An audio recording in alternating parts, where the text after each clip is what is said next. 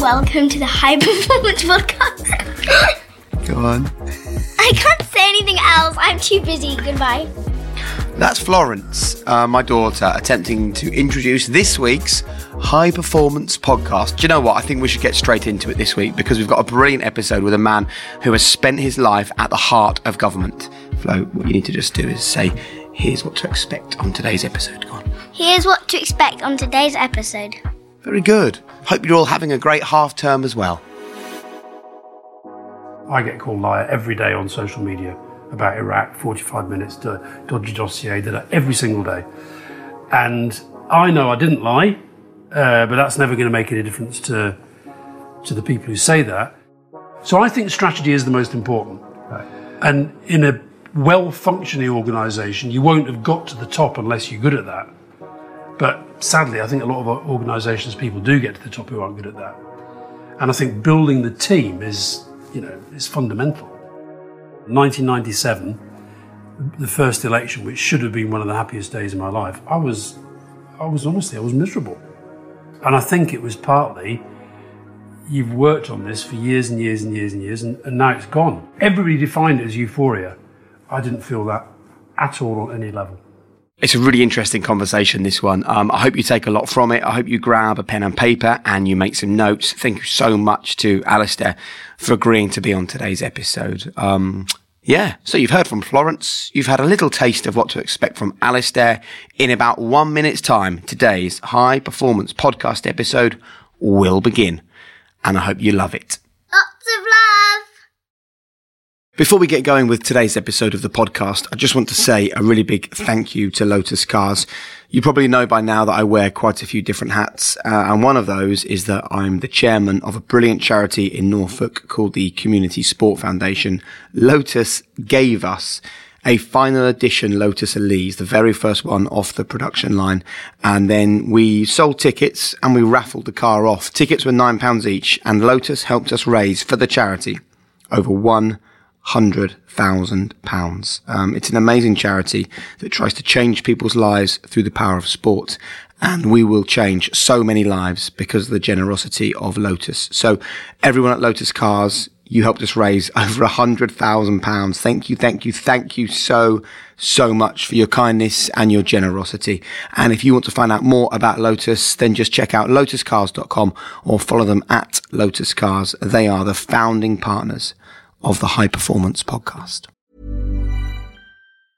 Mom deserves the best, and there's no better place to shop for Mother's Day than Whole Foods Market. They're your destination for unbeatable savings, from premium gifts to show-stopping flowers and irresistible desserts. Start by saving 33% with Prime on all body care and candles. Then get a 15-stem bunch of tulips for just $9.99 each with Prime. Round out Mom's menu with festive rosé, irresistible berry chantilly cake, and more special treats. Come celebrate Mother's Day at Whole Foods Market. Hiring for your small business? If you're not looking for professionals on LinkedIn, you're looking in the wrong place. That's like looking for your car keys in a fish tank. LinkedIn helps you hire professionals you can't find anywhere else, even those who aren't actively searching for a new job but might be open to the perfect role. In a given month, over 70% of LinkedIn users don't even visit other leading job sites. So start looking in the right place. With LinkedIn, you can hire professionals like a professional. Post your free job on linkedin.com/people today.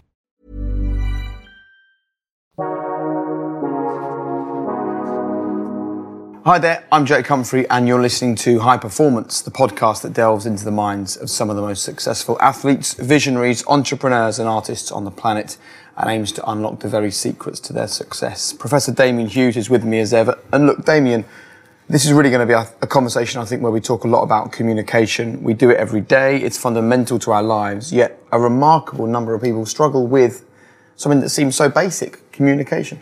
Absolutely. I think it's the foremost excuse that people give for marriage breakdowns, political disputes, workplace troubles are often lack of communication skills that seem so obvious.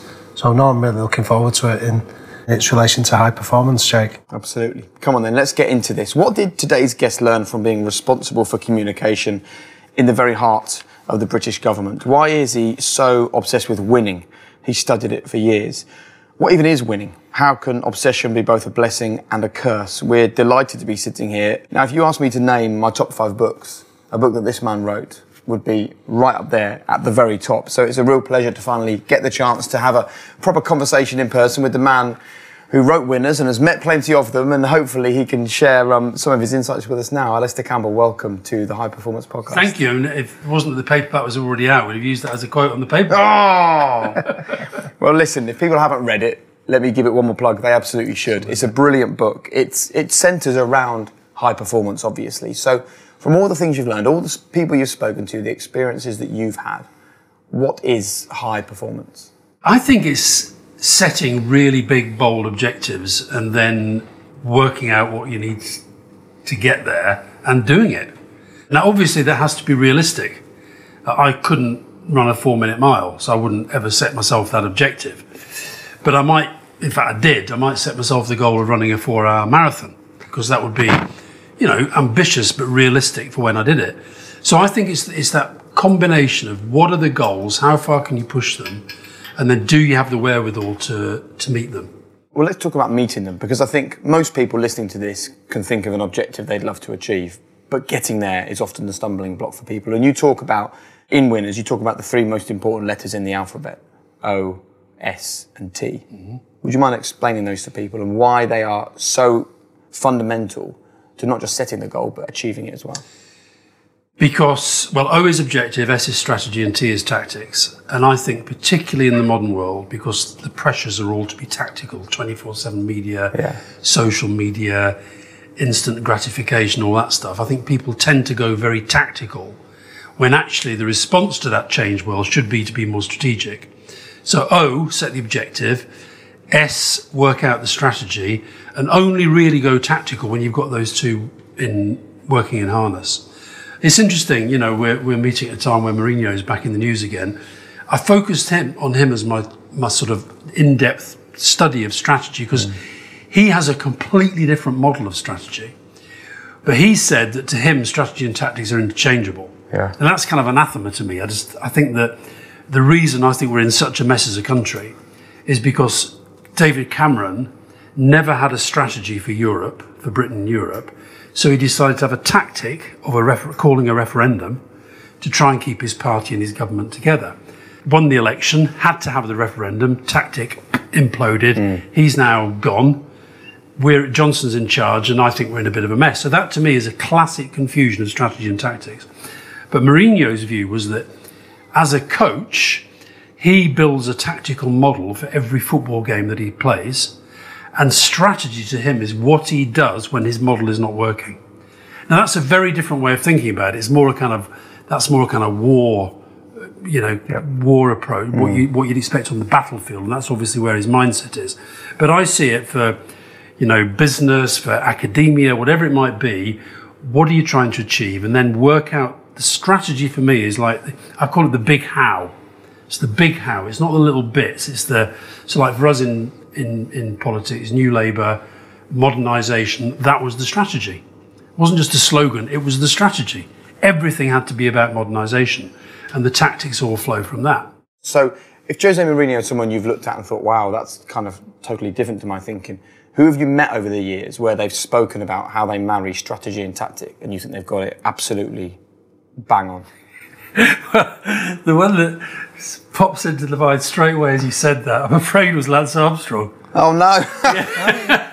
But I interviewed him a few times, and I'll be honest, I was such a fan that I was blind to what I should have been, the signals I should have been reading. Was there signals then? Because I've often looked at journalists and thought, how have they not spotted what's going on? There are only signals when I see them in retrospect. So I'll give you the best example. So like you see something like him, and David Miller, another cyclist who I spoke to, and he said the problem with you and me, he said, is we're natural alpha males. We see somebody like Lance Armstrong, we want to like that guy because he kind of reminds us of what we want to be, right? So I see Lance Armstrong, and I asked all the right questions, I hope, but I believed him. Yeah. So when he said, I'm the most dope-tested athlete in the history of any sport, I can't go for a pee without a drug tester following me, you know, if there was anything to find, they'd have found it. And I thought, yeah, I'll buy that. Anyway, so then we got into mindset. And I said, see, when you had cancer, were you scared of dying? He said, oh yeah, I was scared of dying. And you see, right now, you're about to go into the tour. I think it was his 5th tour.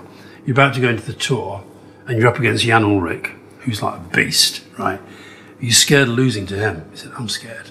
I'm scared of Ullrich, yeah. I said, which of those 2 fears is greater? And he said, Alastair, losing and dying, it's the same thing, right? Wow. Now, I went, wow. I should have gone, right, so you're a total fucking cheat, aren't you? It matters that much to you. You would do anything. Yeah. But I didn't. I thought, wow.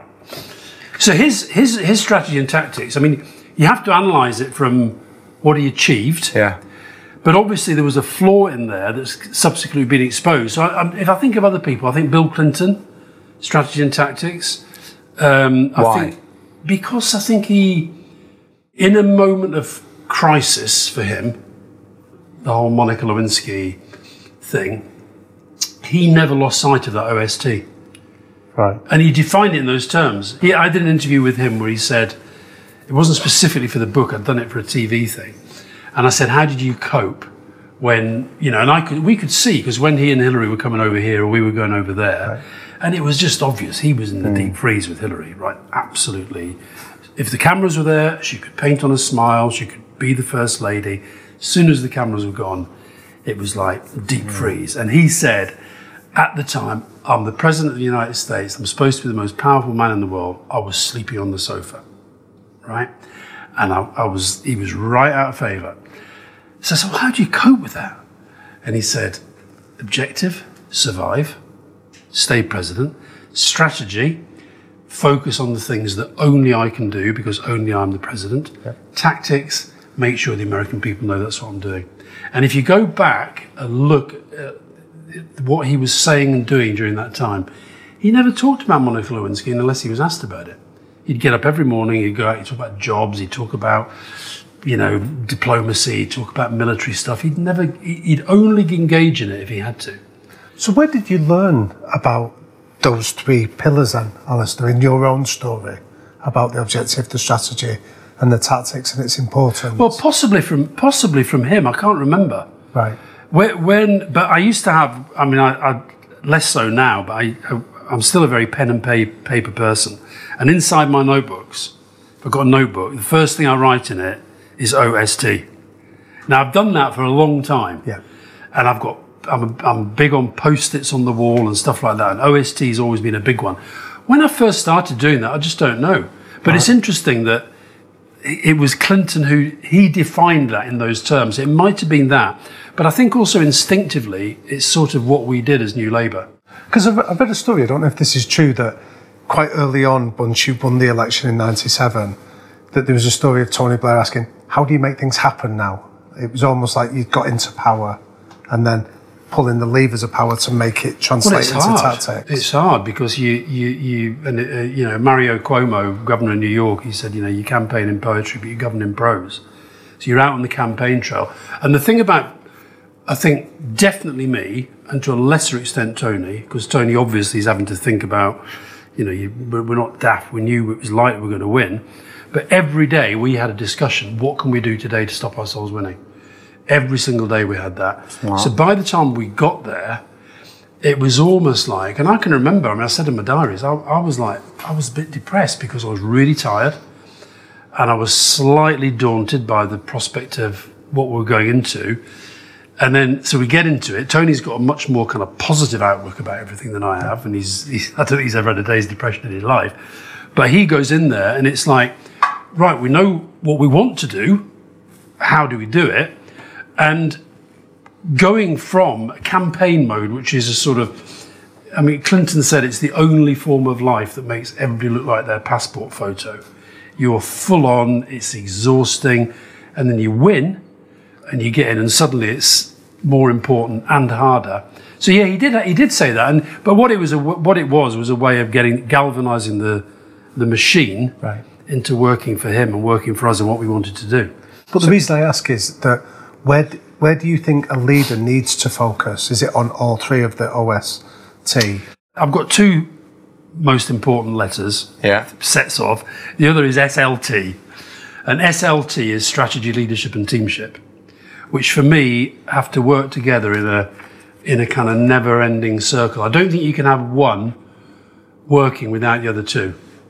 I mentioned Cameron. I can look at Cameron and think, well, yeah, he looks a bit like a leader. It doesn't sound ridiculous when he's described as the Prime Minister. He had quite a good team, people like Osborne around him and that lot. But on strategy, I think he was weak. So unless you have those three all going together, I don't think it works. I think, your world, you look at sport, you can see managers. I can spot I love watching managers after match interviews and stuff, because you can spot the ones who are good at that, right?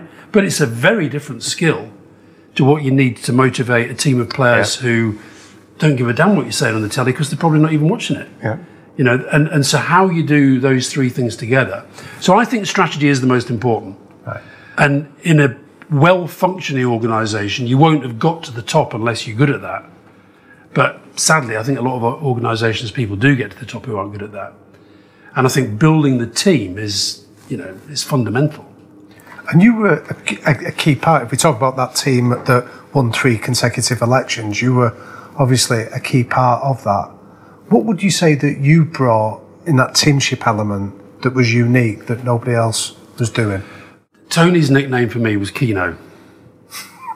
So I think box to box and absolute focus and not letting anything go. Hard in the tackle? Quite hard. Yeah, when needed to be. Hopefully with a bit more of the humour that Keane shows these days. Yeah. So we're talking about big things here. We're talking about elite level sport, running countries, doping your way to more Tour de France wins than anybody else, being the President of the United States and sleeping on the sofa. Can these letters apply to anyone in any walk of life? Should all the people listening to this podcast, no matter what their job or their career or their plan, should we all be thinking in the mindset of OST? Yeah, I think so, because if you think about, if you have a kid, you have a child, objective. Keep it alive. Yeah, but raise the child to be healthy and happy. Yeah. Right? Strategy. What sort of parent are you going to be? Now, it's bloody hard, and I'm not saying that you can stick to a certain style, but I think having those discussions in your own mind and with your family, I think is a good thing to do. Take something really simple. I describe this in the book. You want to lose weight.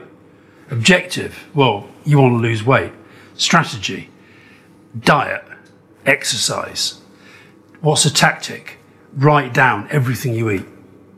Put a picture of yourself when you're overweight on the fridge. These are just tactics. Yeah. So I think you can do it with anything, and I think it is a useful. And I think even the strategy, leadership, teamship thing you can have if you're like, in your own life going through struggles. Well, who are the people that you really trust to talk to? They're your team. Your strategy might be to be open with them about a problem that you're facing. So I think these are readily applied to everyday life. And how well do you think they can overlap? So, like the example you offered of being a parent is one, and then having a professional career as another. How well do you think they can overlap, or how do you manage conflict then? They can overlap well, and they can also overlap very, very badly. So, if I think about my own kind of life, I think we kid ourselves that you can do really full-on, intense, high-profile, pressured, travelling around the world, working around-the-clock jobs, and not lose something from your role as a parent.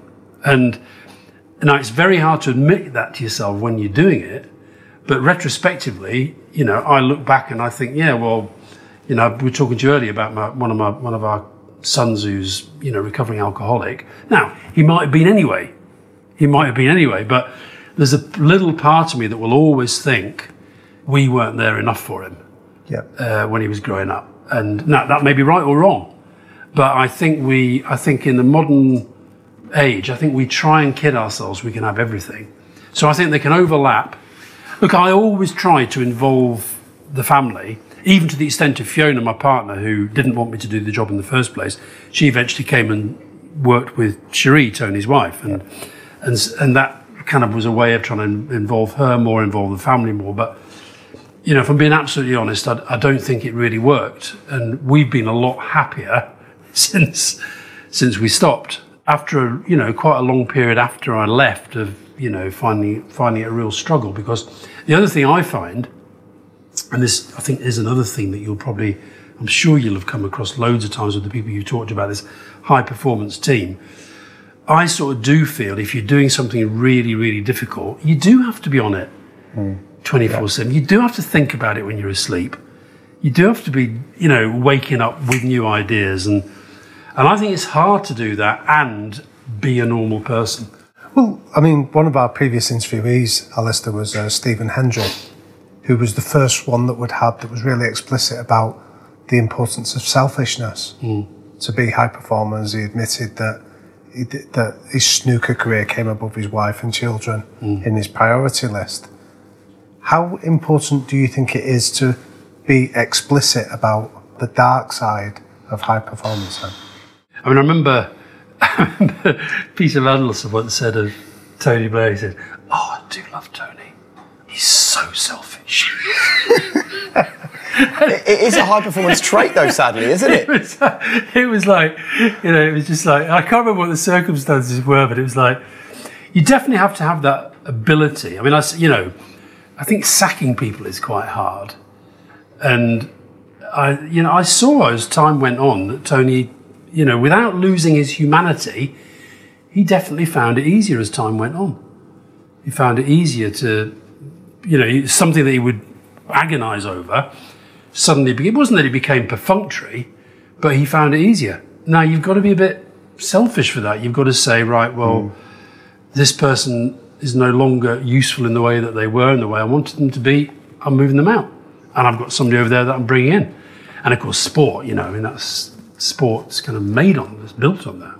Well, didn't Alex Ferguson give you some advice on it when you reached out to him once about conflict in the cabinet, and that was the advice he'd passed on? No, he gave me a lot of advice at different points, but the one thing that Fiona, my partner, will never forgive him for, the one that I really remember was in '97 on the campaign trail, and he was obsessed about the election. Because he doesn't like the Tories, and he was desperate for us to win. He was phoning up the whole time. And I'll never forget it. We were arriving at it was in Leicester, on this I hated this campaign bus, right? I just hated being on this bus. High performance, by the way. Dave Brailsford once phoned me up, said, "What's the best coach you've ever been on?" There you go. We'll talk about him in a second. Right, so the phone goes, and it was Alex Ferguson, and he said, we chatted away, and he said, "Listen, I saw you earlier in the day, you were getting off the bus behind Tony at somewhere, wherever we've been." He said, "You're looking really, really stressed." I said, "Well, I'm feeling stressed." He said, "What's going on then?" I said, "You know what I think it is?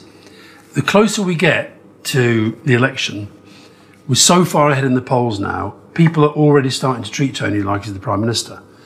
So people who would normally think it's okay to go to him were not doing that. They were coming to me or to one of the other people who was around him. So in addition to doing all the stuff that I had to do, which was a lot, and a lot of stuff that I was kind of in charge of, I was picking up more stuff and I was getting really, really stressed." And he said, "Well, do you know what I do in those circumstances?" He said, "I kind of imagine I'm a racehorse. I'm not into racing at all. He said, and I've got blinkers on, and I'm looking out there, and all I can see is a tunnel. I can just see a tunnel. And people are coming at me, and they'll come and they'll do that thing, which is what people are doing to you now, where they'll say, 'Only you can resolve this. Only you can deal with this.'" And he said, I give them 5 seconds, and I make a decision like that, whether that's right or wrong. And it might be true. And I've pretty much done that ever since. Well, so when you're in that tunnel, you very quickly tell people whether they should go to someone else, you mean? Yeah. So remove that one from you, rather than taking on everything. Rather than taking on everything, yeah. And it being a kind of almost instinctive thing. And accepting that sometimes you might be wrong. But yeah, he was great like that. And the other one he said, which we didn't take on, he said, "You've got to get a masseur on that bus."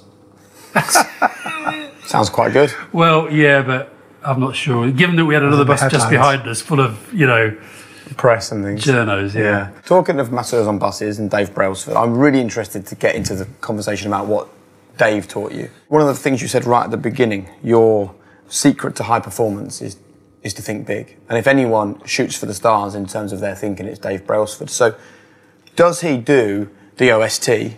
Does he create the objective, huge objective, and work out the strategy and the tactics all at the same time? Or does some of these really highly successful people do the O and then kind of spend a lot of time and speak to a lot of people about how the strategy and the tactics I think he's a bit of both, actually. I think he said in the book that he said when he first said, I'm going to lead the team that becomes the first British team to win the Tour de France, ever. He said he got home that night and he said to his missus, can't believe what I said today. And so it wasn't like he'd planned it and he knew he was going to do it and he believed he could do it. But when he said it, I don't think he had anything like the full plan. But I think his strategy was to put together, I know people focus on this thing about marginal gains, but it was actually to say, well, what are all the things that I'm now going to need to do what I've said we're going to do, and how do I make them just a little bit better than everybody else? And that's what he did. And how many of these really elite high-performance people are working in silos, are able to compute and work it all out themselves, and how much, like Dave Brailsford, are able to put a brilliant team around them? I don't know anybody who can do it all themselves. Right. I do think putting together the right group of people is as important as... obviously, if you're particularly in sport, if you're the athlete, you're the most important person, if you're the coach. But I think, you look at the great coaches, if they were to put into one room all the different people that are really important to their success, if they're being honest, a lot of them will be people you and I have never heard of.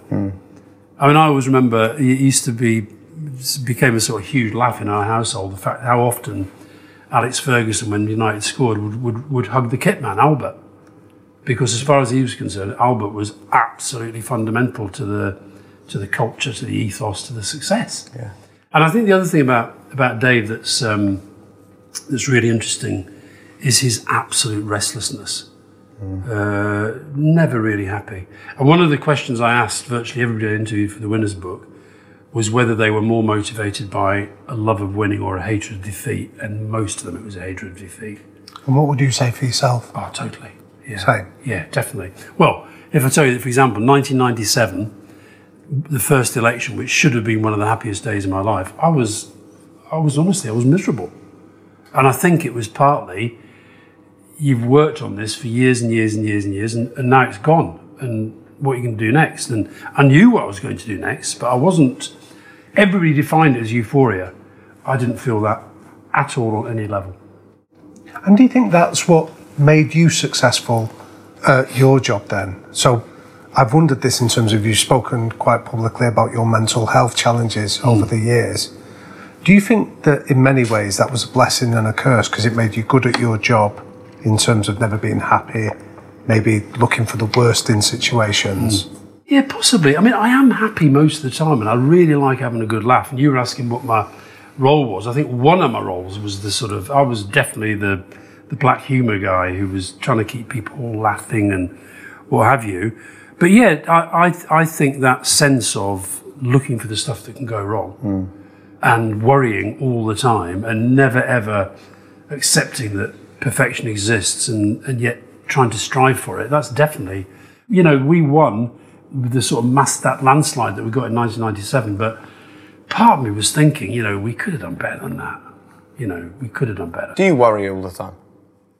Yeah, I worry about something most of the time, yeah. I'm the same, and I've always been like that. But I don't think that's necessarily a bad thing. I almost think it's kind of like, it's a bit of a protective orb that my wife takes it to the extreme. I remember her once saying to me, I'm worried I haven't worried enough. Like that was going to change or solve the problem. But I do think there is something healthy about worrying, not to an unhealthy degree, but just having an edge of that all the time. Yeah, so you're kind of plugged into the potential issues without them overawing you. I think anxiety as a kind of medical condition is horrible, and I've had a bit of that. Not as much as I've had the depression, but I know what anxiety is. But worry, as in ruminating and fretting and thinking through a problem, I think that's part of performance. Why do athletes get more nervous before an Olympic final than they do before a bog standard diamond race in wherever? Yeah. Because it matters more. And I think the worrying and the sleeplessness and all that stuff, I mean, obviously not sleeping is really bad for you. But if I think of some really high pressure moments I've had, like I remember the night before I had to give evidence at the Hutton inquiry, which was massive pressure for me. I realised coming back 4:30, there was no way I was going to get back to sleep. So I was thinking, right, that means I've got a few more hours that I can try to get my mind properly in shape, get my attitude properly in shape. So I think even using something like sleeplessness as a kind of positive worry. Yeah. I think when it gets really bad is when it does trip over to, anxiety that as an illness.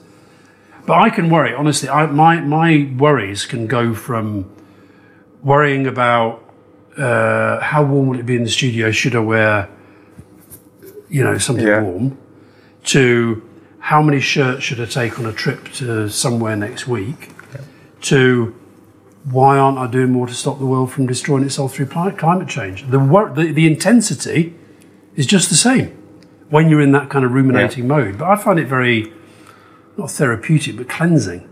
But what I'd be fascinated to understand, Alastair, is that you're somebody who has taken steps to understand the workings of your mind. You've spoken about sort of linking up with psychiatrists and coaches in that way. For anyone listening to this podcast, what's the most valuable tip you've learned from your work with professionals in that area that have helped you keep it on a manageable level as opposed to going too far?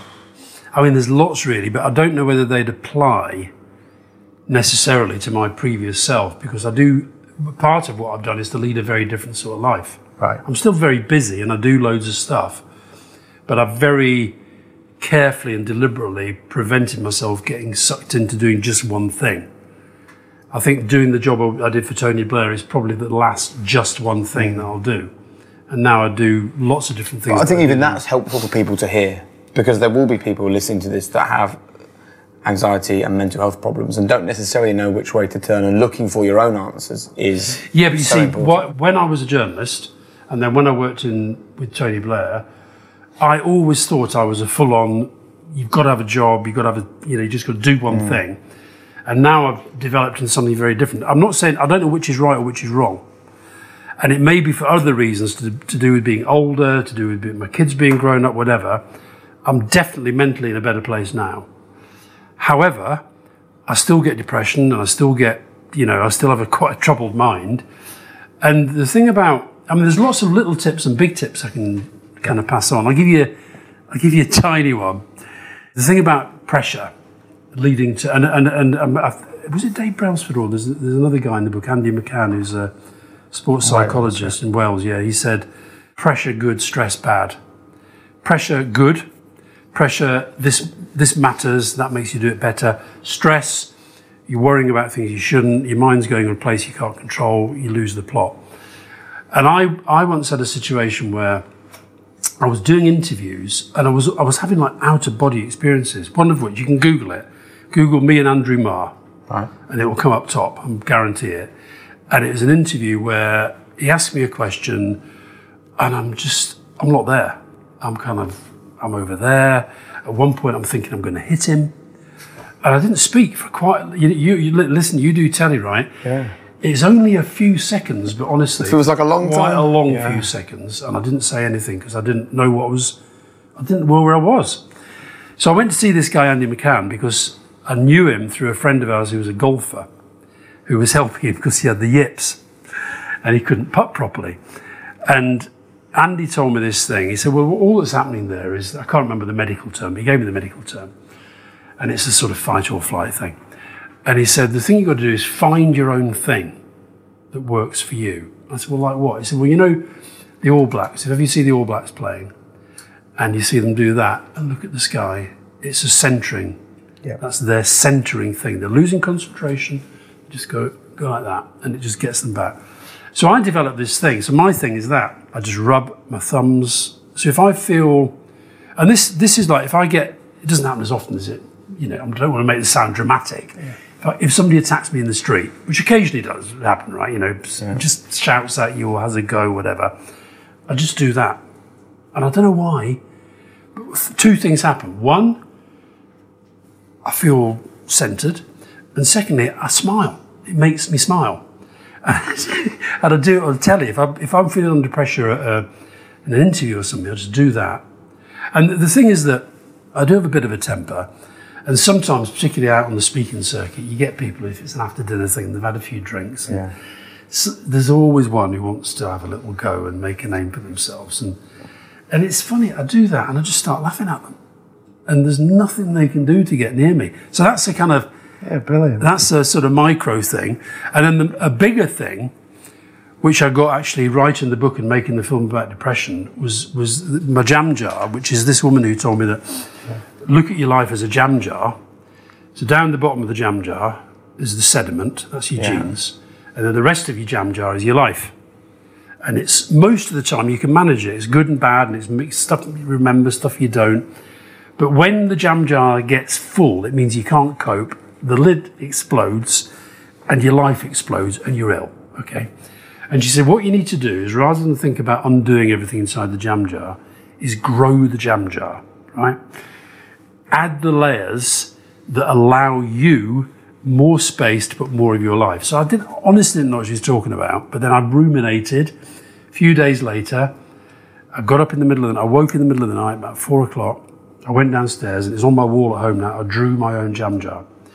Sediment, life, and then I've got, and this is personal to me, right? This is the first one's FFF, Fiona, family, friends, right? If my key relationships are strong, if my kids are reasonably happy, if Fiona and I are getting on, if I've got a small number of close friends that I totally trust, that's not a bad start. Meaningful activity, which means work, but it also means changing the world. Yep. Then sleep, diet, exercise, which I never used to take seriously, and now I do. Then it's the things that are really personal to me. So Burnley Football Club, bagpipes, scenery, Elvis, Jack Brel, ABBA, my bike, my dog. Yeah. Right, these are the things that matter to me. Then it's the thematic stuff, like curiosity. Never go to bed without knowing something you didn't know when you got up in the morning. Yeah. Creativity, for me, is important. I have to write something every single day. And the thing is, I'm up here already with my jam jar, and I haven't even mentioned medication, which I take every day. Now, the thing is, if you'd have said to me the day before I met this woman in Canada, Janine, who told me about this, and you'd have said to me, how do you cope with depression? I'd have said, I take medication every day. So I still take medication, but if you now say to me, how do you deal with depression? And I say, I've got my jam jar. Yeah. And do you ever find that certain parts of your jam jar have not been allowed to grow enough, and you're sort of aware of them? Oh yeah, and you can, definitely. What I do now is if I feel I'm going into depression, or when I'm in it, I will very deliberately try and do something to tick off every single one. Yeah. Generally, if I do it, up to and including phoning Sean Dyche and saying, why did you take Goodmanson off yesterday? That's me doing Burnley, and he'll tolerate it and patronise me and pretend he takes my views seriously. But I'll do something to do with all of them. And yeah, definitely, it's made me feel, it's just given me a plan when I get into depression. Mom deserves the best, and there's no better place to shop for Mother's Day than Whole Foods Market. They're your destination for unbeatable savings, from premium gifts to show-stopping flowers and irresistible desserts. Start by saving 33% with Prime on all body care and candles. Then get a 15-stem bunch of tulips for just $9.99 each with Prime. Round out Mom's menu with festive rosé, irresistible berry chantilly cake, and more special treats. Come celebrate Mother's Day at Whole Foods Market. Hiring for your small business? If you're not looking for professionals on LinkedIn, you're looking in the wrong place. That's like looking for your car keys in a fish tank. LinkedIn helps you hire professionals you can't find anywhere else, even those who aren't actively searching for a new job but might be open to the perfect role. In a given month, over 70% of LinkedIn users don't even visit other leading job sites. So start looking in the right place. With LinkedIn, you can hire professionals like a professional. Post your free job on linkedin.com/people today. I'm conscious that your original training in journalism was about framing a narrative. And I'm interested there that seems like a very different way of an internal narrative of, rather than seeing yourself as somebody that takes medication, that jam jar is a different story you're telling yourself. I think that's exactly what it is, and I think we all need those. Look, we all have them. You know, we all have them. We all tell ourselves stories about ourselves all the time. Yeah. And sometimes we challenge them. You know, so yeah, I think that is exactly what it is. The other thing is, if you've ever been in the public eye and people write about you and broadcast about you, narratives get shaped for you. You know, you get so. You know, I find one of the most irritating things that happens to me is a number of people say, "Oh, you're not at all like I expected." It really pisses me off because what it means is they've never stopped to think. And I'm not saying they should, right? But they take other people's narratives. Now, I think you've got to. It's not that you should sit around there, but this goes back to your point about whether you can all relate to your own sense of strategy, leadership, teamship. I think owning your own narrative is really, really important because that then dictates the decisions that you make about your own life. One of the decisions I wrestle with all the time, literally every day, this is one of the things I worry about. So like Fiona, my partner, she's much more private than I am anyway, but she's sort of decided she doesn't feel any need to be validated by outside people. But that's a big decision to make when it comes to things like, you know, like this morning with the Super League, I've got loads of bids to go and talk about it. Why? Because people are like football and, you know, I might have an opinion, right? And I was torn. Fiona's got no need to be torn because she's decided I don't need that outside validation. Her MA, her meaningful activity, is around stuff that matters to her, to do with the family, to do with helping out in local schools, being a governor, to do with, you know, it's a different sort of validation. So, and I think that's how the narrative you give yourself isn't just about, it's not just a static thing. Yeah. It actually helps you make decisions about your own life. You've been close to real power, like some of the characters you've described, the Clintons, the Blairs, the Putins even. Is there a common thread to their narratives that you think separate them from others? Yes and no. Yes and no. I think to get to that level, you do have to have a sense of your own abilities, and I think you do have to be a little bit arrogant. I don't mean that in a bad way. You need to think, I mean, you've got to be a bit weird to think you can be a prime minister or a president, you know, because not many people are going to do it. But then I think you've got to have, so like part of Tony's narrative was that sense of positivity and confidence, and that played into the political narrative of, you know, modernisation, New Labour, New Britain, all that. Clinton had very similar kind of vibe, if you like. But then you mentioned somebody like Putin. I'd say Putin is somebody whose narrative has changed. I think it has got to a pretty dark place where it's really just about power and wealth and so forth. Whereas somebody like Merkel, who, you know, she's incredible because she's like, I wonder if she'd even get elected in a country like Britain or even France, you know, because she doesn't have that, what we would define as modern day charisma. Yeah. You've got to remember about these really powerful positions. People focus on the decisions that you see every night on the telly, which might be one or two. You're making hundreds. Yeah. And I think to be able to make them at the speed that they have to make them. You know, I used to watch Tony Blair with his, you know, the red boxes when you're at a summit, we're coming back from the summit, you're on a plane, where's my box? They bring the red box down and it'll just be, you know, it's literally split-second decisions about parliamentary answers, yes or no invitations, you know, ideas for people to hire, people not to hire, whatever it might be. And he's just flicking through them and he's going, yes, no, yes, no, yes, no. See, because I found that interesting, because I remember, like, when I was preparing for this, Alastair, I saw a documentary once on David Frost's interviewing technique that you were on. Yeah. And there was that question that you sort of were paying homage to him, that it was something he said, we prepared to the nth degree. And then he said to Tony Blair about, do you pray with George Bush? And Blair looked flummoxed at how to answer it. And what was fascinating was that what interested me was where was authenticity in that, you know, in his answer, rather than just tell the truth, rather than you could see him almost trying to second guess how it would play out politically. Yeah. That was. I mean, listen, David Frost was. I miss David Frost so much. He was a very good friend. I think he was a brilliant interviewer, very underestimated because he was nice to everybody, particularly in the sort of last couple of decades. But he could absolutely get you right in the guts. And the thing is, we did pride ourselves on thinking through every question that's ever going to come up.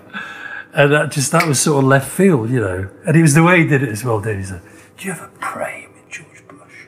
Right. What was he trying to get out of Tony, do you think? David loved getting stories. Yeah. He was probably trying to get something that would really make news. But also, I think those questions do, because the reason why that was such an interesting moment for me, I can't remember if I said this in the documentary, was because within that little exchange, there's a whole backstory to do with the fact that I always felt that politicians in the UK should stay out of religion. Right. I think it's a dangerous territory. I don't think people like it. I mean, American presidents, they're expected to hold the Bible, God bless America. I think Britain's just different. I don't feel that British people really like it. I could be right, could be wrong, and we used to argue about that quite a lot. And the one time when Tony sort of went his own way, and he wrote a piece for the Telegraph, because Tony is he's a big believer, and his faith is incredibly important to him. And he wrote a piece for the Sunday Telegraph, it was, what Easter means to me. So I said, all right, okay, on your own head be it. If you want to do it, you do it. Fine, okay, off you go.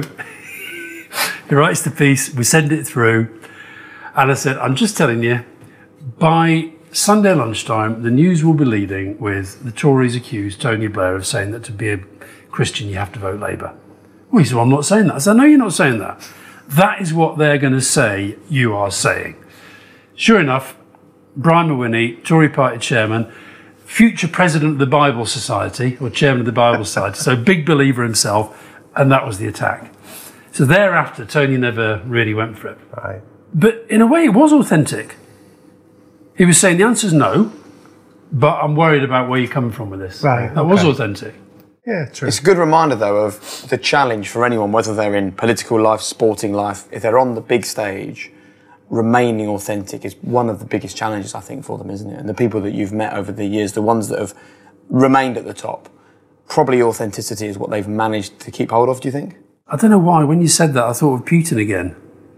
Was the Putin that we saw that the West thought was going to be a different sort of Russian leader, was that authentic? Is the Putin that we see now authentic? Are they both authentic? Are they just different stages of the development of the same person? I don't know. But I think authenticity as well, I think people sense if somebody's not comfortable in their own skin. You know, I mean, I can't work out why anybody likes Boris Johnson as a Prime Minister, because I mean, I've known him for a long time, and I can't work it out. But a lot of people do. And they sense something real. Now, I sense something real as well, and I really don't like it. Because I think actually I think the whole thing's a construct. But maybe they're right, maybe I'm wrong, I just don't know. But I feel to be authentic I think you've got to be true to yourself, and being true to yourself, part of that is being truthful. Yep. And even if you don't like his politics or what he stands for or the decisions he makes, do you have admiration for the fact that someone can create that world around them and get to the position that he's got to, regardless of how they've done it? I find it very hard to divorce it from how they've done it. Yeah. I find that really hard. You talk about worrying. I mean, we got called liars the whole time. I get called liar every day on social media about Iraq, 45 minutes to dodgy dossier, every single day. And I know I didn't lie, but that's never going to make any difference to the people who say that. But I used to lose sleep about it. Now, we now have a Prime Minister who does lie. And he lies in Parliament. Do you think he loses sleep about it? I don't think he does. I don't know, but I don't think so. And I think that's a real problem for our politics. I think it's a real problem. Once you play into that narrative, they're all in it for themselves, they're all the same. They're not all the same, they're all very different. And most people in politics are actually quite decent people, and quite a lot of them are second rate, and quite a lot of them are, you wouldn't necessarily want them to sort of lead your country. And I do think this referendum, I think winning a referendum when everybody knows, whether you voted Leave or Remain, I think we can all accept that they didn't necessarily tell the truth, the whole truth, and nothing but the truth the whole of the time. Yet they won, and the guy who led that campaign with a lot of lying, his reward, become Foreign Secretary under Theresa May, and then next step, he becomes Prime Minister. I think that's a pretty bad message to... So this is an interesting skill then that I'm interested in without necessarily describing Johnson. There must have been occasions where you had to master the art of saying no or to respectfully disagree with people without falling out or creating collateral damage. Two questions really, Alastair. How important is that as a skill, and how do you successfully say no to people? Well, you can fall out with people, but I think it goes back to the point about strategy. I think if you're working within a clear strategic framework, most decisions ought to be fairly obvious.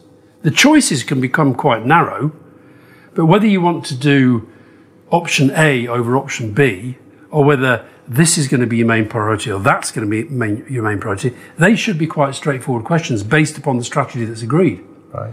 And then the rest becomes the negotiations and the tactics and what have you. The only time I find it really difficult, if I'm being absolutely honest, was when, most of the times on the policy stuff I was fine. The only times I find it really difficult is when the personal and the political were colliding. Like when, for example?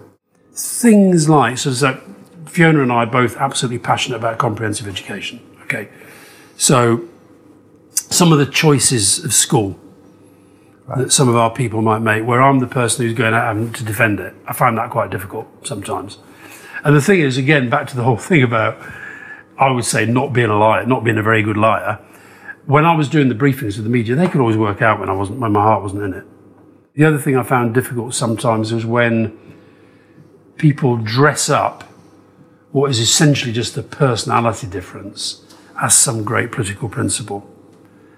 You're seeing that a bit in the football thing at the moment with the Super League. When you read that Super League statement, and it's all about, we're trying to improve the women's game, and we're trying to, we know what it's about. We know exactly what it's about, and that thing of, that sense of, I think Tony Blair always used to say this about any situation: the closer you can get to saying the absolute truth about the situation, the better. Yeah. Now, in politics, just as in life, sometimes, when you've reached a compromise position, you can't always say everything. Yeah. So the question for an external audience is, how do you balance that sense of you're saying what's true, but you're not saying everything about what's true? There's certain things you're just not going to talk about. Sure. That's a challenge though, isn't it? Because I've read a brilliant book have you read it, Bob Iger's book, the CEO of Disney Corporation? No. Well, he talks about his superpower being that he got to the point where he would only make a decision he absolutely believed in.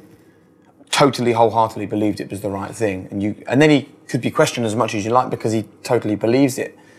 Sometimes, though, you were probably in a position, and people around you were in a position where, as you've just described, you couldn't tell everything. You couldn't reveal everything because you were in a political climate which made it a little bit more challenging, perhaps. Mm-hmm. Yeah, for sure. I think business is easier. Yeah. And I think businesses accept that, there's a much linear, the Prime Minister, the President, they are at the top. The Cabinet is the next level. But then within that, there'll be other people in and around. There's no point getting away from it. I remember Tessa Jowell once said to me that all these Cabinet Ministers who try and get with Tony the whole time, he's never going to trust them as much as he trusts you and 3 or 4 others who are absolutely his team. So that's, and I think working out that is kind of part of the navigation of any organisation. I can remember, again, you talk about Alex Ferguson, I can remember him once saying, look, if things are as bad between Tony and Gordon as everybody's saying, why doesn't he just sack him? And I'd say, well, because politics isn't the same as football. If you sack a number 2 or a player, they have to go somewhere else. Yeah. In politics, they stay on the pitch. Yeah. So that's another part of the management. You've got to work out what they will do if they're not at the top table. So you've seen people at the top of their game in business, in politics, in sport. Of all the areas that you've sort of investigated over all the years you've done it, who gets the mindset right the most, do you think? Sport. Really? By a mile. Why is that? I don't know. I mean, back to Dave Brailsford. I can remember Dave Brailsford. The last book I had, was volume 8 of my diary, is 2010 to 2015. And Brailsford keeps popping up, right? Partly because I'm doing some work with Team Sky. But every time he just says, why haven't you got rid of Ed Miliband yet? I said, well, it's not as simple as that. Yeah, it is. He's not going to win. Everybody knows he's not going to win. Why haven't we done it? And no, that is his mindset. Politics doesn't have that mindset. Would it benefit from that mindset? Or is it just not possible to get there because of everything that goes on around it? Because there's so much involved in the politics. But I felt that, I remember talking to Wasim Akram, the fast bowler, and I said, there's another question I asked a lot of them, what's the difference between wanting to win and will to win? And he said, everybody wants to win. Will to win is recognising what is needed to be done to put yourself in the best position to win and having the capacity to do it. Now, I think a lot of politics and a lot of business don't have that. Sport, I think the winners in sport do have that.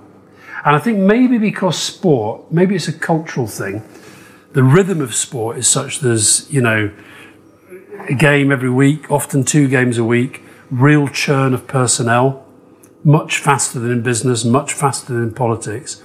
Maybe they're just more accepting of that, the need for that constant culture of churn and change.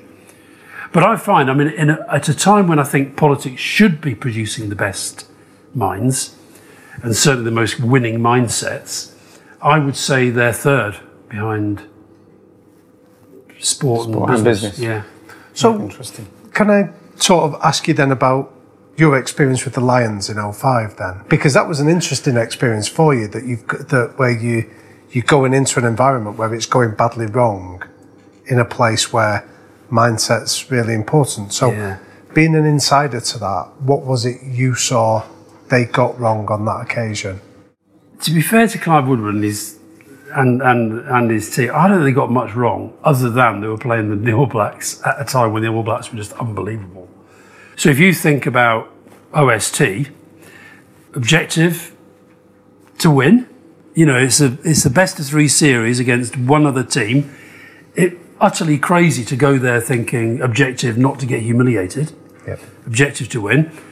Clive's strategy, I think he would have defined as best ever preparation for a Lions tour. I think he did that. And then, you know, I guess I was in the tactical expression really. And I did say to him, to be fair to myself, I said to Clive, right at the word go when he asked me, I said, look, Clive, I'm up for this, but I think it's a mistake. Why? Because I think there'll be too much focus on me. I think people will think it's a bit odd, but I'm really up for it. Because just from my own perspective, I'd left number 10 in 2003, went back for the 2005 campaign, didn't want to go back, and to have I think it was 2 weeks between the election and leaving. It was May the 25th. I remember it because it was my birthday and it was when Liverpool won the Champions League. But I was up for doing it because, and he said, well, look, you know, the press say that the Lions media operation last time was rubbish. I'm confident you can make it good. That'll help them, that'll help us. And actually, I think, to be fair, I think Clive would say that I was able to add something in terms of mindset and I got on really well with some of the players, not all of them. I got on really well with the Irish and the Welsh in particular. Some of the English guys, but some of them I think were just, they were very much in the kind of, what does he know about rugby? Yeah. Which sort of defeated the point. Yeah. I wasn't there for what I knew about rugby, I was there for what I knew about the media and what I knew about strategy, teamship, leadership, etc. Yeah. And so I really, really enjoyed it. Some of the players I've stayed very good friends with. I learned a lot from watching what the inside of an elite sports organisation looks like, and I really enjoyed it. But I wouldn't do it again. If the one personal learning I took out of that was that I can't do another media communications job. Why? Because it became about me, and it would probably do that if I did it. So I'm happy. I do loads of media stuff, right? But I do it very much as always as part of a team. Don't want to be number one. Just kind of hang back a bit. Interesting. But before we move on to our quickfire questions at the end of the pod, I just want to move back briefly to when we discussed your journey with mental health. I think it's really important for people listening to this who maybe have had or are having similar experiences. You've also spoken powerfully about the benefits of the problems that you've had with mental health and how you get positives as well as negatives. Would you talk about that for a second for us? Well, I think You know, I know you talk a lot on the podcast about resilience. I think I'm a very resilient person. I think the resilience comes from having been through a lot of mental health stuff, not just my own, but family. And, you know, I get resilience from, I had a brother who had schizophrenia. He's sadly dead now, but I got a lot of resilience from the way he dealt with that and the way I helped him to deal with that. I get resilience from the fact that my son, touchwood, is still 8 years without a drink. So I think resilience, I think for me, I think a lot of my creativity comes from the mood swings. Some of the best work I ever do comes when I'm coming out of a depression. And some of the best, you'll be glad to hear I didn't bring my bagpipes, but some of the best bagpipe music I've written comes when I'm going into a depression. So creativity, I think, comes from it. And I think also I give myself a yardstick for everything I do and how I feel about what I do, and I measure it against the worst times. Yeah. So I can sometimes be very, very depressed, but even in those depressed moments, I'll say, well, look, this wasn't as bad as, and I've got my dates in mind, and I'll say, and then it just gives me a little bit of a tick to kind of move back into the better side of my depression scale. I think it's an important thing for people to hear, isn't it? Because there will be people listening to this that are in the dark place and they haven't yet. Well, listen, a lot of depression's, I think we're finally moving to the place where people accept it's an illness and that you won't have, was it John Gregory who said to one of his players, to Stan Collymore, what have you got to be depressed about? You know, you're playing football, It totally misunderstands that depression has got nothing to do with your background, your wealth. It's an illness. Some people get it, some people don't. I'm sure if you've got 250,000 people listening to this, I've been getting the figures on your downloads, then there's no doubt a lot of them will be struggling. Yeah. And you've obviously, in your book, mentioned Billy Beane. He talks about, extreme people. Dave Brailsford talks about extreme people. Anyone that you've met who is at the absolute top is an extreme person. Do you think that they're generally happy? Or do you think that with extreme success and creativity, there's a payoff? I think there is a trade-off between... And I think there are successful people who aren't necessarily extreme. I thought it was really interesting the other day. I read that thing about Mick Jagger sent his £1 million advance back on his autobiography. Did he? Why? He decided he just couldn't face writing it. Fair enough. Yeah, and I thought fair enough. But I also wondered whether that was he's not an extreme mindset. Yeah. I don't know. But so I think it's possible to be successful without being extreme. But I think if I look at the list of the people on the front cover, most of them are extreme personalities. And can people get to the objective just by chance and luck? Have you met those people as well? Or pretty much everyone that gets to the top, they use OST, SLT? Oh, no, I think luck's still incredibly important. I think a lot of people still make it to the top on luck. But I think if you're looking at the people certainly you look at people like Brailsford, Mourinho. I remember, talking to Michael Phelps, the swimmer, and I mean, he struck me as a guy who was in pain a lot of the time. The training was painful.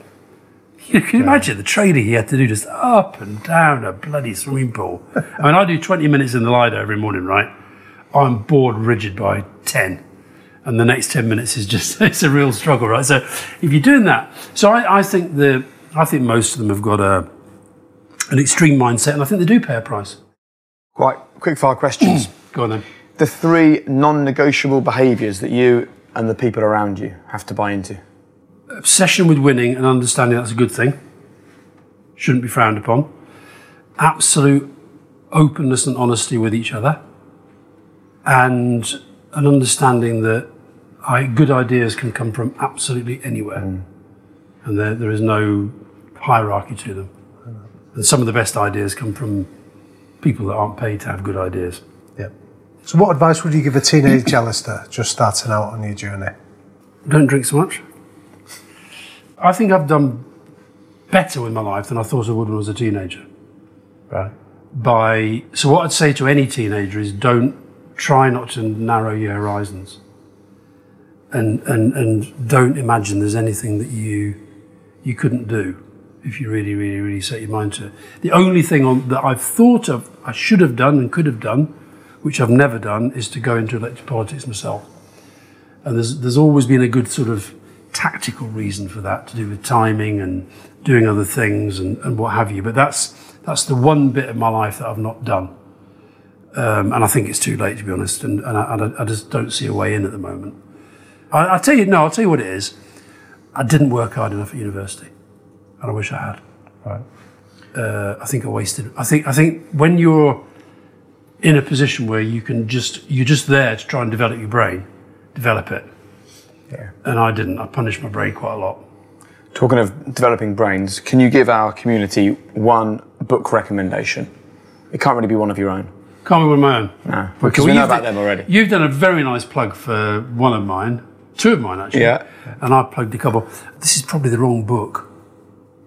Well, we can all learn from everything, so Well, check it out then. I'll tell you the reason I want to say this is because one of the things I've been doing in lockdown is I did French and German at university, and I lost my German. And I didn't lose it all, but I lost a lot of it. So during lockdown, I've been relearning my German for these Goethe Institute courses.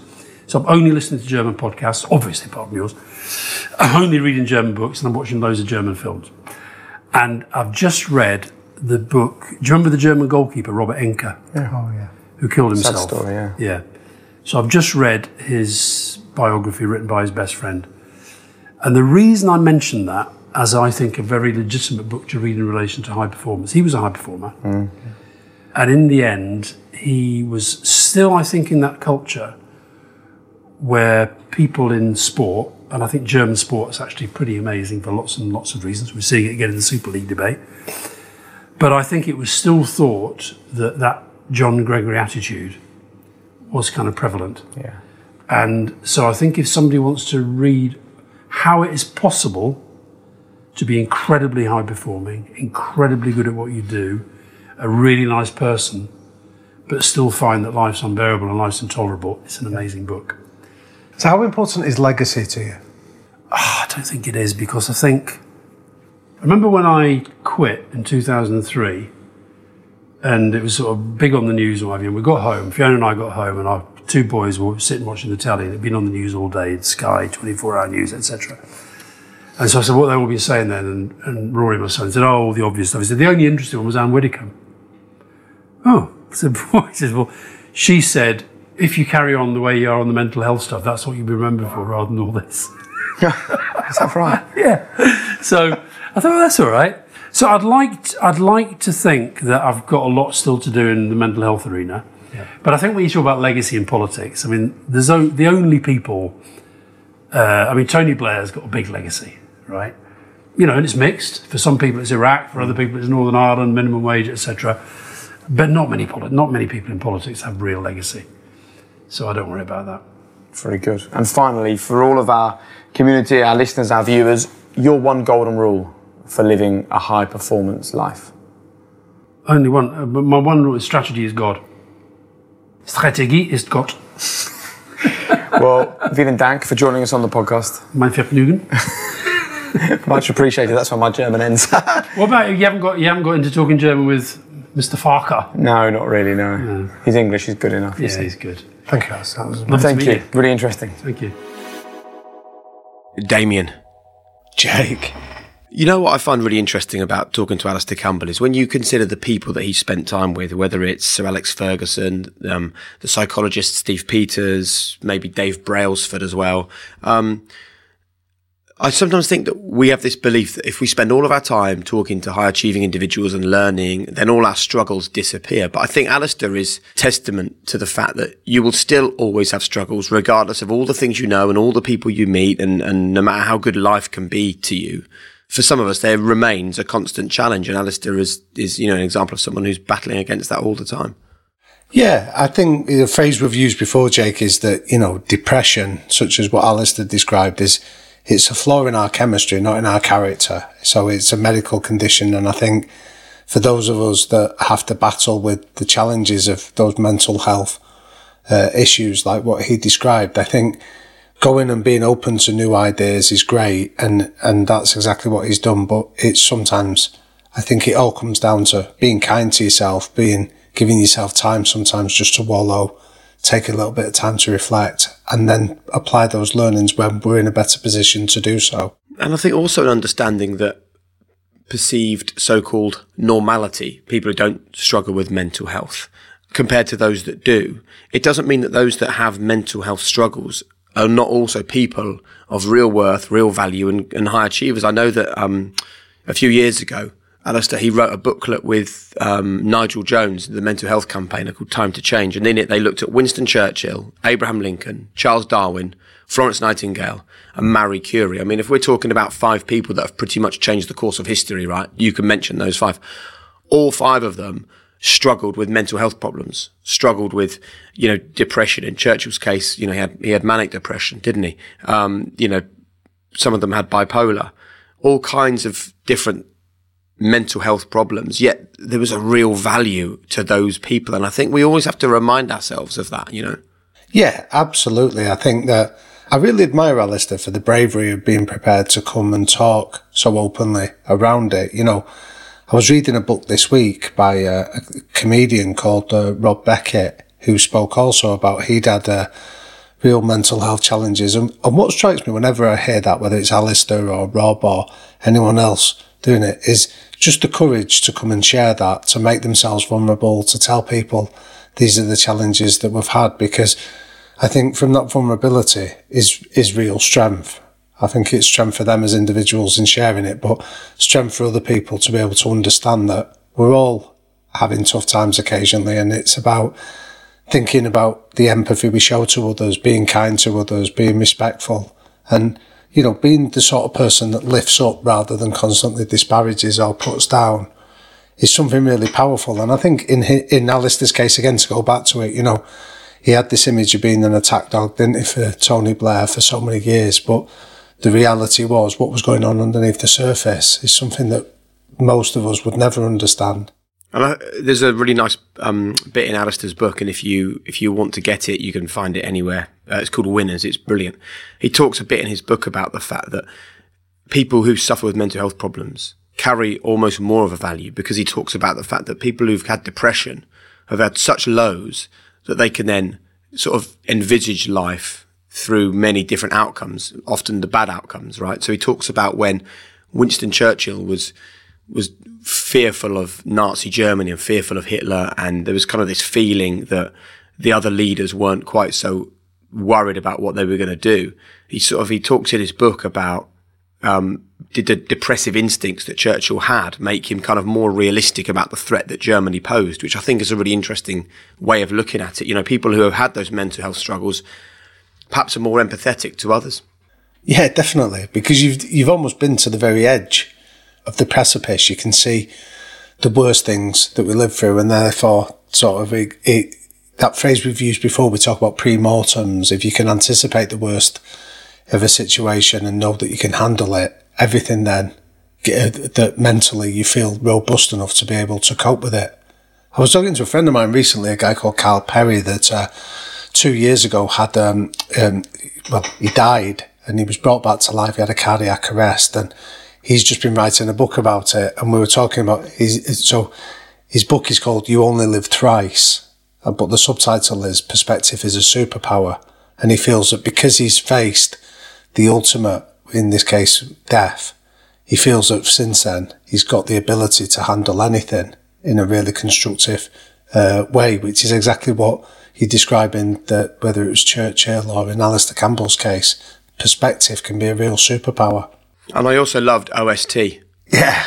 Objective, strategy, tactics. Yeah, because again, it comes back to, I know we like repeating some of our phrases, but that being clear about where you want to get to, but flexible about how you get there, is a great example of what Alastair's describing there. Having a really clear objective and a strategy, but then the tactics will always have to be flexible and changing, is a really, I really like Alastair's acronym to describe it. Wonderful. Thanks a lot, mate. Thanks, Jake. Loved it.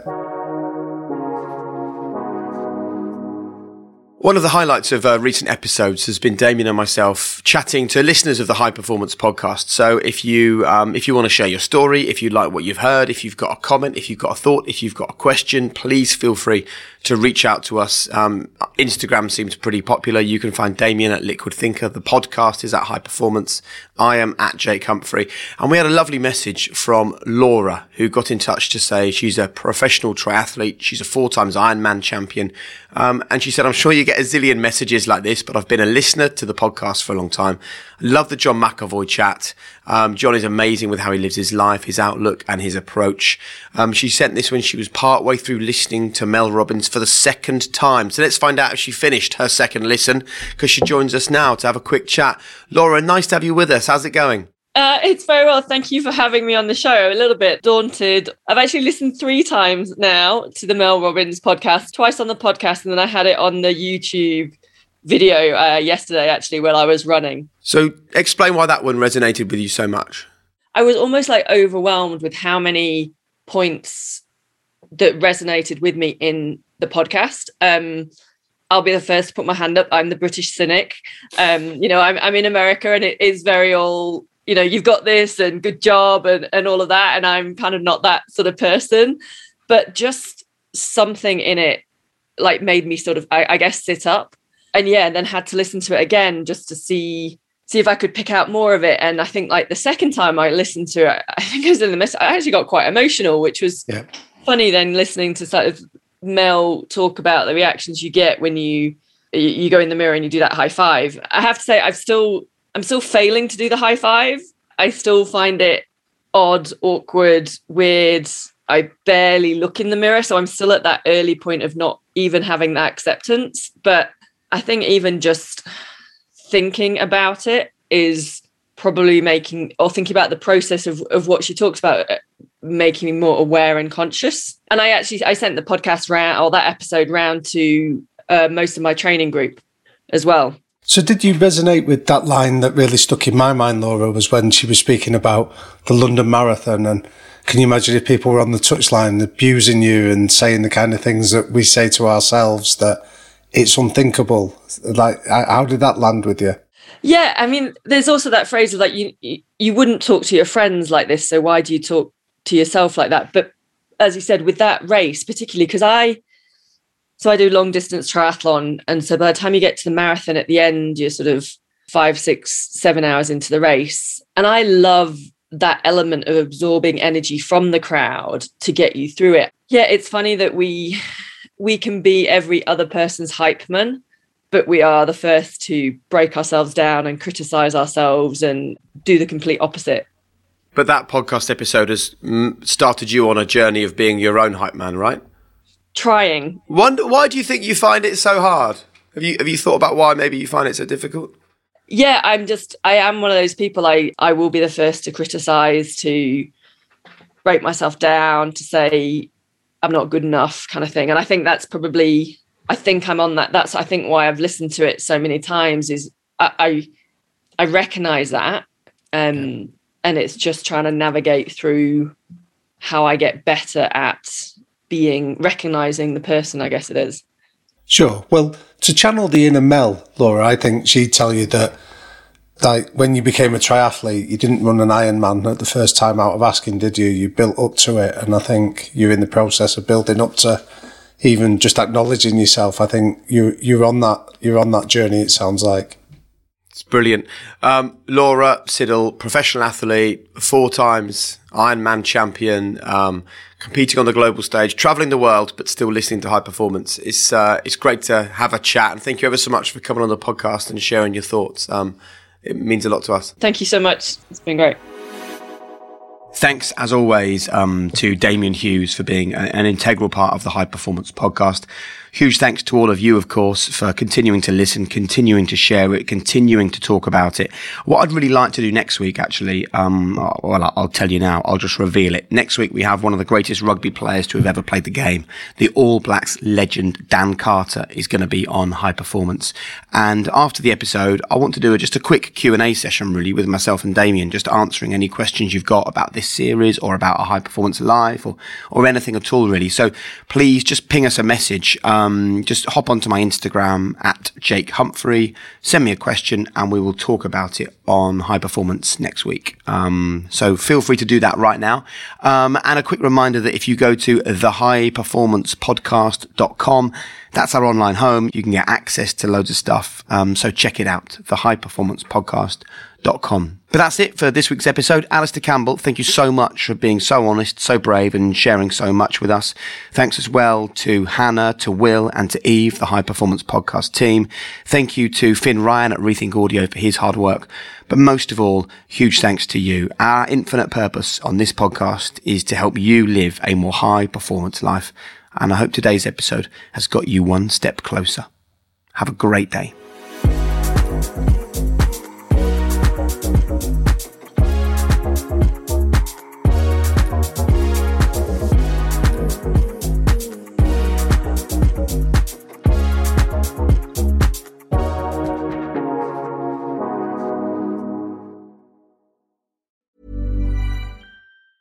Hi, I'm Daniel, founder of Pretty Litter. Did you know cats tend to hide symptoms of sickness and pain? I learned this the hard way after losing my cat, Gingy. So I created Pretty Litter, a health monitoring litter that helps detect early signs of illness by changing colors, saving you money and potentially your cat's life. Pretty Litter is veterinarian developed, and it's the easiest way to keep tabs on your fur baby's health right at home. Go to prettylitter.com and use code ACAST for 20% off your first order and a free cat toy. Terms and conditions apply. See site for details. Mom deserves the best, and there's no better place to shop for Mother's Day than Whole Foods Market. They're your destination for unbeatable savings, from premium gifts to show-stopping flowers and irresistible desserts. Start by saving 33% with Prime on all body care and candles. Then get a 15-stem bunch of tulips for just $9.99 each with Prime. Round out Mom's menu with festive rosé, irresistible berry chantilly cake, and more special treats. Come celebrate Mother's Day at Whole Foods Market.